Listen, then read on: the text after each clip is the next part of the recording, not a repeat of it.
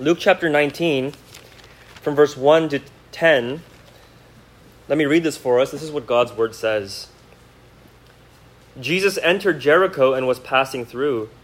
And behold, there was a man named Zacchaeus. He was a chief tax collector and was rich.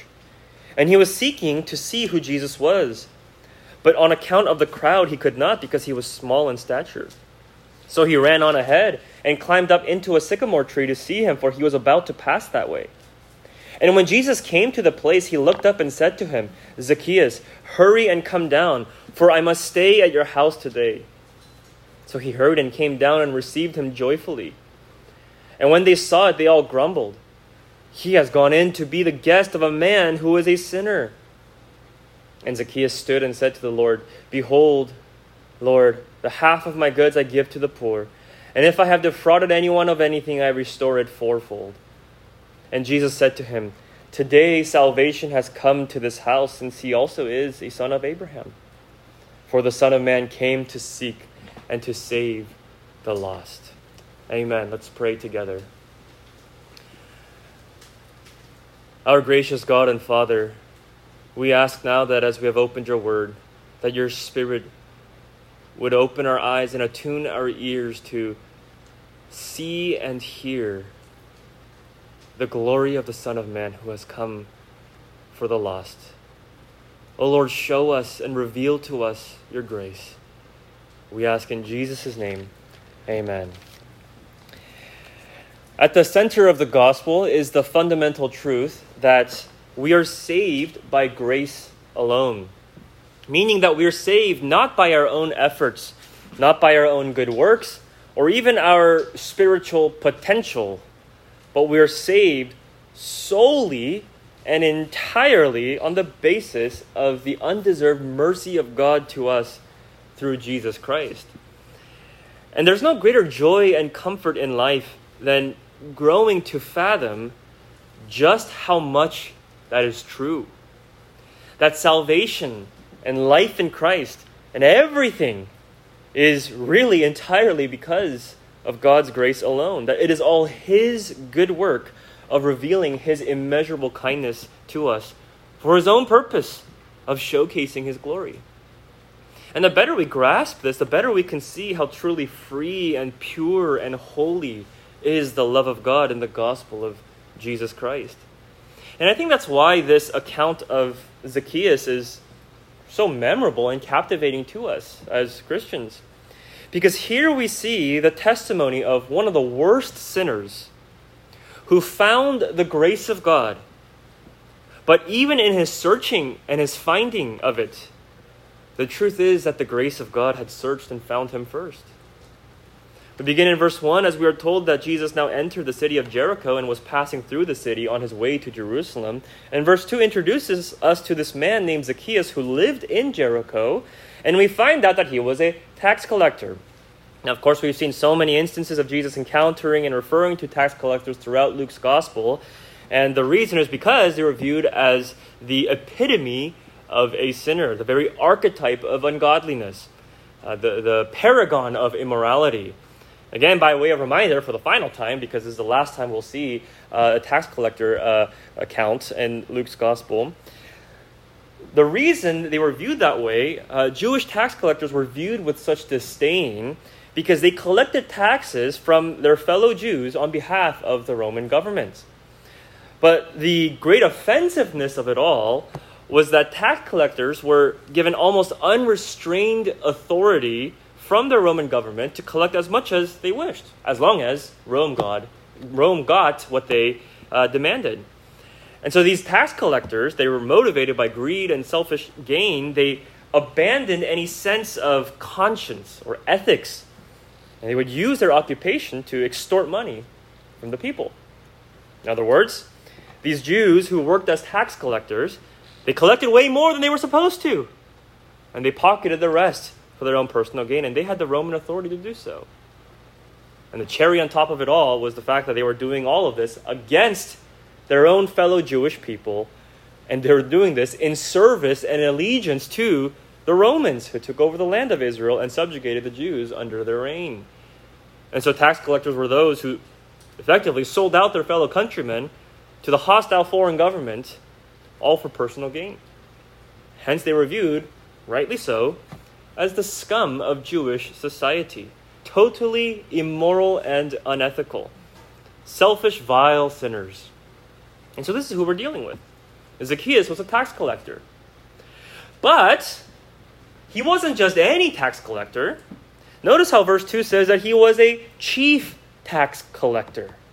This meant that he was the godfather of the tax collector mafia, if you will. He was the head of the cartel, the collector of tax collectors. He was at the top of the pyramid scheme. Now imagine what a greedy, vile man he must have been. Now, look, we all know that Zacchaeus gets saved and it's a wonderful story with a happy ending. But before we jump there, just take a moment to consider and get to know who Zacchaeus really was all his life, what kind of a man he was. He was the ungodliest man with the dirtiest soul. By his life, you could see that his pride and self-centeredness was preeminent in his rotten heart. He valued money and self-serving pleasure over the basic well-being of other people. He had no problem robbing other people as long as he got whatever he wanted. And look, he was very rich, of which Jesus said just earlier in chapter 18 that it is impossible for a rich man to enter God's kingdom. How much more then a man who made himself rich at the expense of others?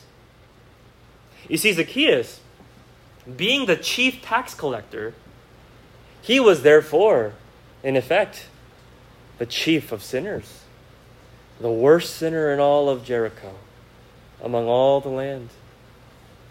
But it's interesting how we find in verse 3 that Zacchaeus was seeking to see who Jesus was. Apparently, he had heard about Jesus throughout his time there through the grapevine. And he was probably surprised and curious to see for himself how this Jesus was called a friend of sinners. He was dining with tax collectors, even prostitutes, and all kinds of sinners. And maybe Zacchaeus even heard that within the inner circle of Jesus' 12 disciples was Levi, a former tax collector. And so perhaps out of bewilderment, he wanted to see with his own eyes this Jesus who welcomed sinners to himself. But more so than mere curiosity, the fact that Zacchaeus was seeking after Jesus, it shows that evidently all the riches and selfish gain had left him empty. Though he had taken everything he wanted, here we see that he was still seeking, searching for something more. He was lost. He was still trying to find his way. What a living parable of the deceit of sin. Sin promises joy and pleasure outside of God, away from his good and perfect will, expressed through his loving commandments. But in the end, as we believe it and pursue it, we find ourselves in this unending quest for true meaning and happiness. And it never ends. It never satisfies. In fact, consider how Luke, the author, seems to purposefully organize his gospel account in a way where, as Jesus comes to the region of Jericho, Luke records two vastly different individuals and brings them together side by side. Last week we saw at the end of chapter 18 the blind beggar who was miserably poor. And here today we see at the beginning of chapter 19 the chief tax collector who was filthy rich. And yet they are both in need of what Christ alone can give. The blind beggar was physically blind, unable to see. Zacchaeus could see just fine. There was nothing wrong with his eyes. And yet, they were both seeking to see who Jesus was. They were both hoping to attain sight. You see two people on the opposite sides of the spectrum of life. And yet it's all the same in the end. Because apart from knowing and seeing Jesus, we are all empty. Whether we have everything in the world or nothing in the world.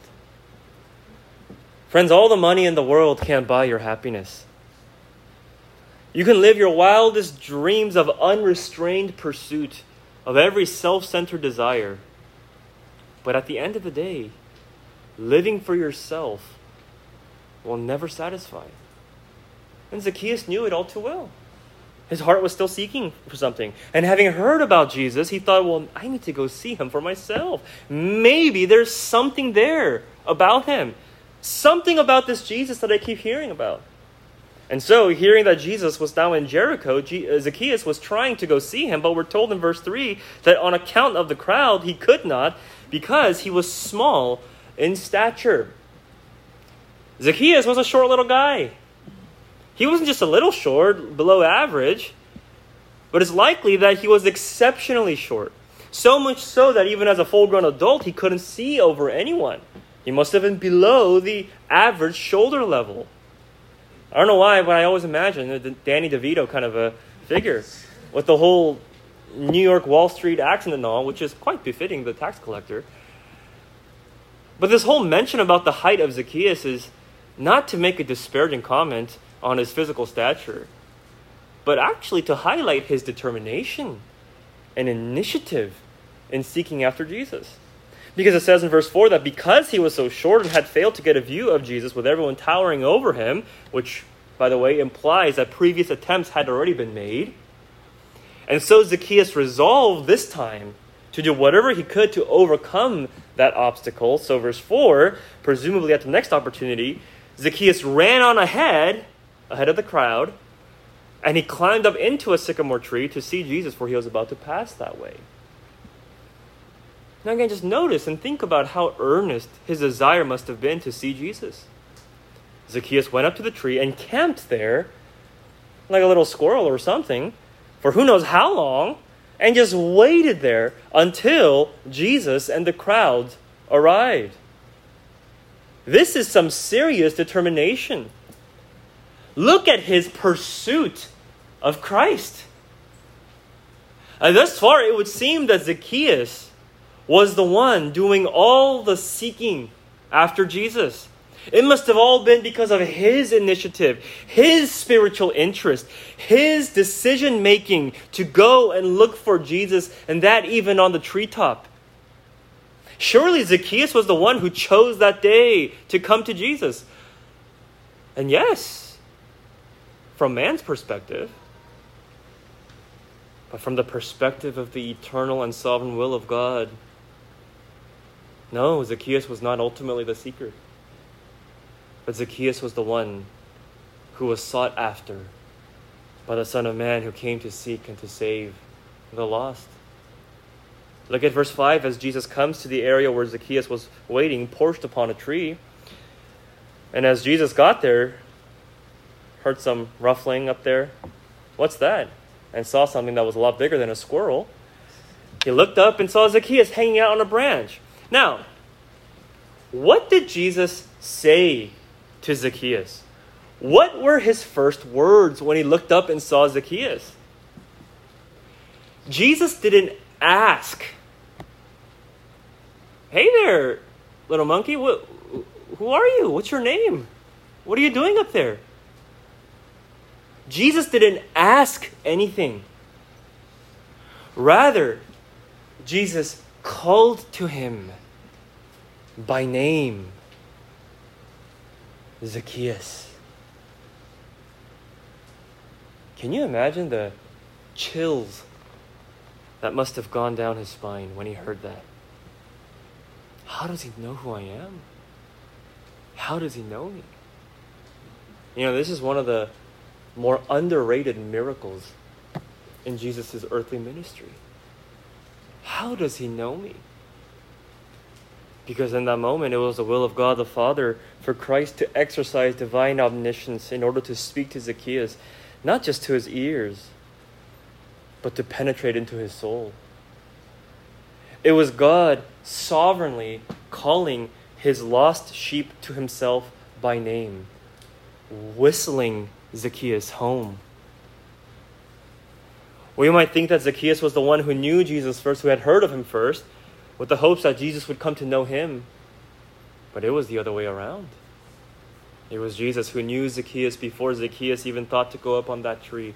It was Jesus who foreknew Zacchaeus in eternity, before the world was created. And he had now entered that created world as man to search out and rescue his lost sheep, whom he had sovereignly and graciously chosen as his own. And so Jesus says to him, Zacchaeus, hurry and come down, for I must stay at your house today. Again, Jesus didn't ask, Zacchaeus, may I stay at your house today? But he commanded by the authority of sovereign grace, Zacchaeus, chief of sinners, I must and I will stay at your house today. Now look, this was inconceivable to hear. Because for Jesus to stay at his house, Jesus wasn't asking Zacchaeus for a favor, okay? It wasn't because all the hotels and Airbnbs were booked. But to stay at one's house was a sign of the deepest fellowship. This was an outrageous thought, which is why the crowds all grumbled in verse 7. He has gone in to be the guest of a man who is a sinner, a sinful man, a wretched man. Doesn't Jesus know what Zacchaeus is like? He's crooked and depraved. Fellowship with him? You know, as Christians, we really have a problem with misusing the word fellowship many times. I think that's the word we misuse more than we misuse the word God. It's the word fellowship. Because we use the word so loosely to refer to any social interaction or any fun activity that involves a church in some way. And so whether you're a Christian or a non-Christian, hey, let's have fellowship together. Here's the coffee and the donuts. I mean, no, we want you to have the coffee and the donuts. We don't have any today, but at the women's event you will. But look, fellowship. The word fellowship means brotherhood. It means sharing in Christ, partaking in the life of Christ together. It's relishing the bond and unity of our common Savior. He is our fellowship. By definition, believers can't have fellowship with non-believers because they are not yet fellow children of God. Now, we want them to be. We pray and plead with them to be, to receive Christ by faith and be saved by His grace and enter His kingdom. But as it is, fellowship is communion with God through Christ. It's when God's people consciously rejoice in the gospel together with one another. And so the point is this, that light has no fellowship with darkness. 2 Corinthians 6:14. The holy cannot share and partake and mingle with the unholy. And so there's a sense in which we should be shocked that Jesus would think to lodge at the home of Zacchaeus. How is it that the holy God incarnate would enter into this fallen world and to enter into the home and inner life of one who is the chief of sinners and to fellowship with him? Well, because that's precisely the gospel. That God has done such a wondrous thing. That Christ came into the world to reconcile sinners to God through him. To restore fellowship between the holy God and unholy sinners like us. Because he came to bear their sin and iniquity on the cross. That Christ came for the unclean to take on their uncleanness and to be punished in their stead and to give to them his cleanness, his perfect, spotless righteousness. In Christ alone is the good news that sinners, even the chief of sinners, can fellowship with God once again. And oh, how Zacchaeus knew this and felt this instinctively in his soul. He was amazed that Jesus said such a thing. I must stay at your house today. I must abide in your home today. And so verse 6, he hurried and came down and received him joyfully. He hurried. There was no delay. Because hearing those words thrilled the heart of this vulgar, vicious chief tax collector. By the way, what does this show you? Every callous, hard-hearted sinner, in the secrecy of their hearts, there is a gaping void within, hidden behind the very thin and fragile walls that they've constructed. No matter how tough and proud they act, no matter how arrogant in unbelief they may be, no matter how confident and self-sufficient they may purport to be in not needing God, the truth is, deep inside, they are just lost sheep needing to be found. They are lost, scared, frail little orphans just wanting to be loved and satisfied by one who is the almighty, infinite, perfect Father in heaven. Sure, they suppress the truth as sinners. I'm not saying that people are good inside, but I'm saying that there is an unavoidable truth that betrays their outward veneer, and it comes out from time to time. And here for Zacchaeus, how revealing. This tough, nasty little cookie who had no qualms about destroying other people for selfish gain, who, by his life, he seemed to be so psychopathic because he had zero interest, or he had complete apathy toward the basic concept of love, it would seem. And yet here at the voice of Christ and the sound of infinite holy love calling his name and entering into his home, his heart of stone is melted. And he hurries down and receives Christ with childlike joy, because he was found by the glory of God's sovereign, irresistible grace. Again, yes, it looks like Zacchaeus took the initiative to go see Jesus. But even so, at best, it was just to be a spectator, wasn't it? Just to go see from the tree what he's all about.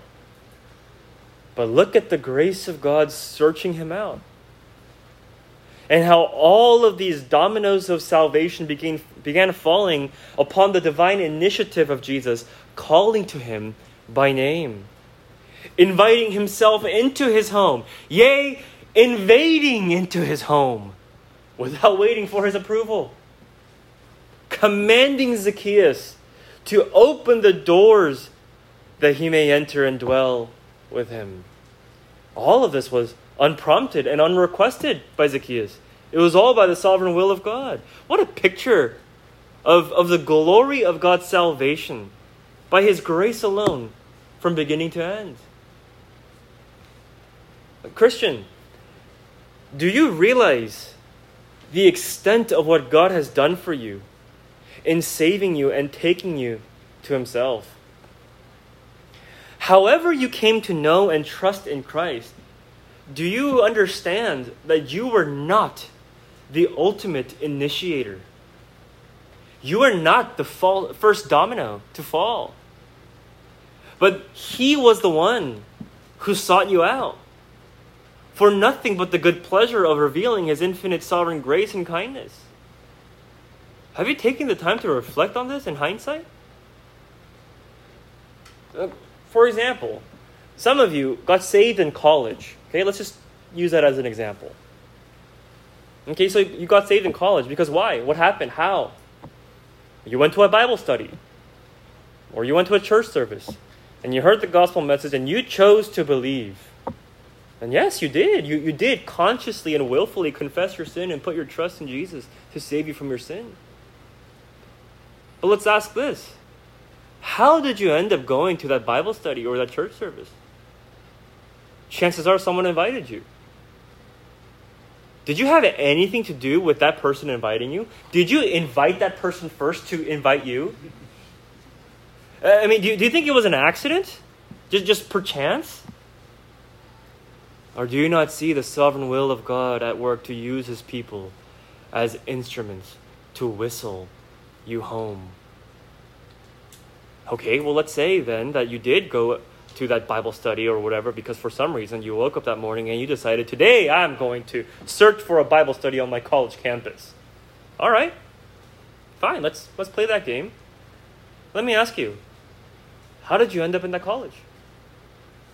Maybe there was another school you really wanted to go to, but to your disappointment, you didn't get in. And so you had to go to this school. But it was at this school, on this campus, that the right ministry at the right time reached your soul. And maybe you say, no, well, I did consciously choose to go to the school. This is the only school that I applied to. Okay, how did you end up in this country? Did you choose to be born where you were? Did you choose your birthplace?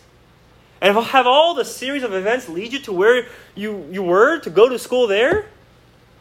Or if you immigrated like I did you choose to be born to parents who would be providentially guided and enabled to leave their country and come to this one?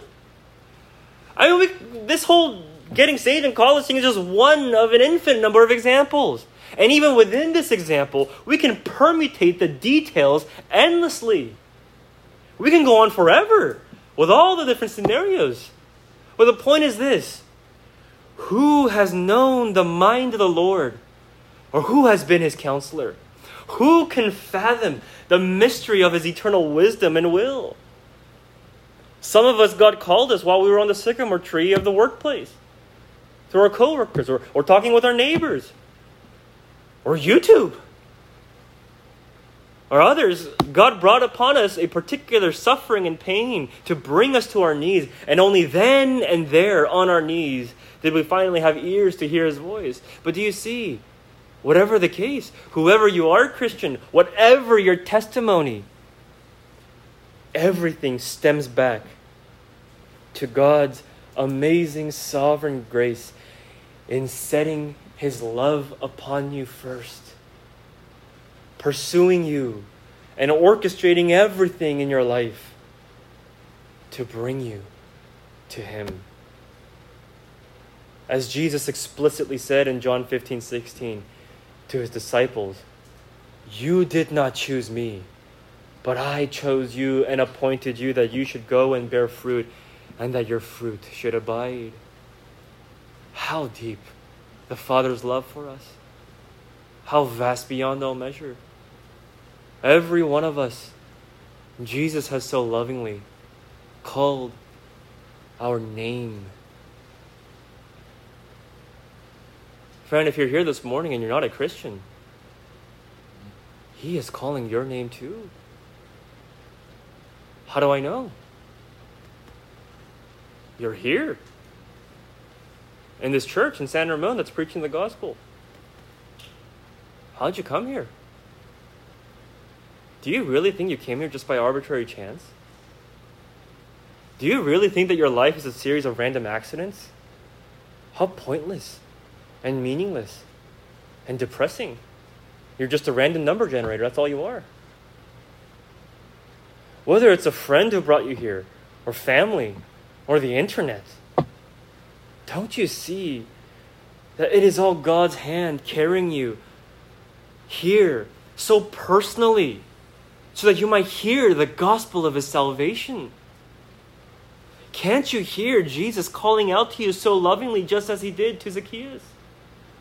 And he is calling you to come down from your sycamore tree and to meet with him at Calvary's tree, that wooden cross, where he gave his life for sinners like you and me. He is calling you to confess that you're a sinner and to trust in his saving work on the cross, his grace and mercy poured out for sinners. Friend, come down from your tree. Hurry down and receive him joyfully and find the satisfaction of new life in him. And that's exactly what we see next in this passage, don't we? That doesn't end with just the invitation or the call, but we see the new spiritual life that was birthed in Zacchaeus as he received Christ into his home and his heart. Again, the crowds grumbled in verse 7. He's a sinful man. How could Jesus go and stay with them? You know, they were probably victims of of Zacchaeus' extortion. It was likely at their expense that he got rich, since they were residents of Jericho. But then Zacchaeus stood up in verse 8 and said to the Lord, "Behold, Lord, half of my goods I give to the poor, and if I have defrauded anyone of anything, I restore it fourfold." All that he had gained from the pockets of others, Zacchaeus now declares that he will give half away to the needy, and that he will repay those whom he has extorted quadruple. Now let's make something clear. Zacchaeus was not trying to earn salvation by this good work of charity and restitution, because Jesus had already and freely called his name and promised to enter his home before any of this.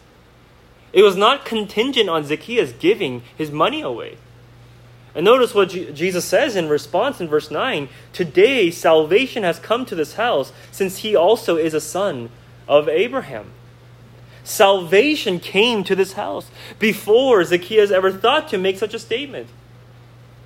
Because Jesus came to this house. In fact, you know the name Jesus, Yeshua. You know what it means? It means salvation.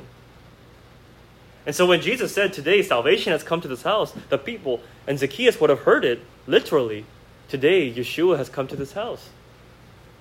And indeed he has. And Jesus is salvation. Knowing him, being united to him, him dwelling with us, he is salvation. And so Zacchaeus was not saved by works, but by faith in the grace of Christ poured out to him while he was still on the tree. Hence Jesus says, even a chief tax collector can be a true son of Abraham. Because those who trust Jesus at his word, those of faith, are the sons of Abraham. Galatians 3:7. Which means then that Zacchaeus' statement and his resolve to give his belongings, it was the organic overflow of the heart that was so overwhelmed with the grace of Jesus Christ, that Christ should be so pleased to join in fellowship with the wretch like him. It was the expression of his worship and thanksgiving for what Christ has done. And this, my friends, is the transformative power of God's sovereign grace. It births new life in the heart of a sinner. I mean, are you taken aback when you hear Zacchaeus say, I'll give away half of all my money? And forget about the fourfold restitution for a second. Half of all of your money. I mean, what happened? What could make him seriously say that and follow through on that? It was simply this, that the grace of God changed him. That's what happened. Zacchaeus had lived for money his whole life. But on this day, from the treetop, he found, or rather he was found by, a greater treasure, a deeper satisfaction. And suddenly, money was not so important to him anymore, because his blinded eyes were opened to the majesty of Christ. And you know, when Zacchaeus said all this, he was actually going even beyond the Old Testament law. He said he would repay fourfold for anyone he's cheated. But according to Leviticus 5:16 and Numbers 5:5, normal restitution for an offense was to repay a fifth as a penalty, 20% on top of whatever you were supposed to return. And even if you were to categorize it as just pure theft and robbery, then the penalty was double, 200%, according to Exodus 22. But here Zacchaeus says, I will happily repay 400%. What's the deal? Well, let this show us that the supernatural power to do the law, and even to do so over enthusiastically, as it were, it comes from receiving and drinking deeply from the fountain of God's sovereign grace. It's when we comprehend the glory of his love for us and we see how good he is, how good are his commandments. And we are enabled by the Spirit of God to say, I delight to do the will of God.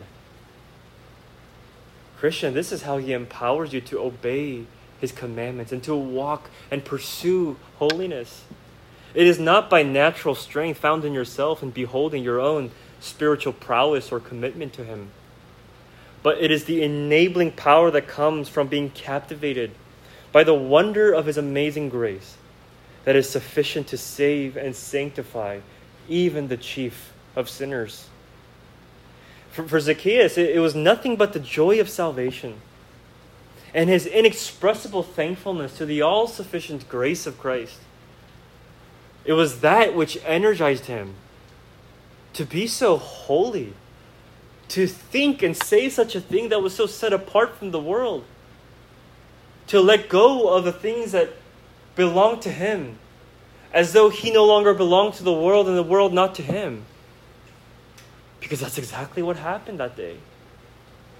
That he came to belong to Christ and his kingdom. You see, Christian, if you're struggling in your walk with the Lord, you need to learn to pause and rest in the greatness of Jesus' love for you. Therein you will find the sanctifying power through the Spirit of God who works to confirm and assure that holy everlasting love in your heart. And church, what a wonderful mystery. How this all began as Jesus called Zacchaeus by name. And again, we might ask, how did Jesus know Zacchaeus' name? And well, the truest answer is this. Because the name Zacchaeus was written before the foundation of the world in the book of life of the Lamb who was slain. Zacchaeus thought he was seeking Jesus, but it was actually the Son of Man who had come to seek and to save this lost tax collector. And Christian, this is true for each and every one of us. What a glorious mystery of the sovereign grace of God. Who can boast of anything before him, but only to thank him forever and find such happiness in not only knowing him, but even more in being known by him eternally. Church, may we grow to better fathom and comprehend the breadth and the length and the height and the depth of the love of God for us in Christ Jesus. As Jesus reminded his disciples earlier in chapter 10, verse 20, do not rejoice in this, that you are doing great things in my name, but rejoice that your names are written in heaven. Let's pray together. Our gracious and sovereign God and Father, we thank you for the mystery of your will being revealed to us in Christ, and the impenetrable depths of your love that confounds even us, your children. Lord, why is it that you should so love lost sinners like us? On what basis, for what reason should you ever think and determine to set your love upon us before the foundation of the world? And yet it is for that we praise you and we worship you. And we ask, O Lord, that you would help us to grasp the heights and depths of your love for us in Christ.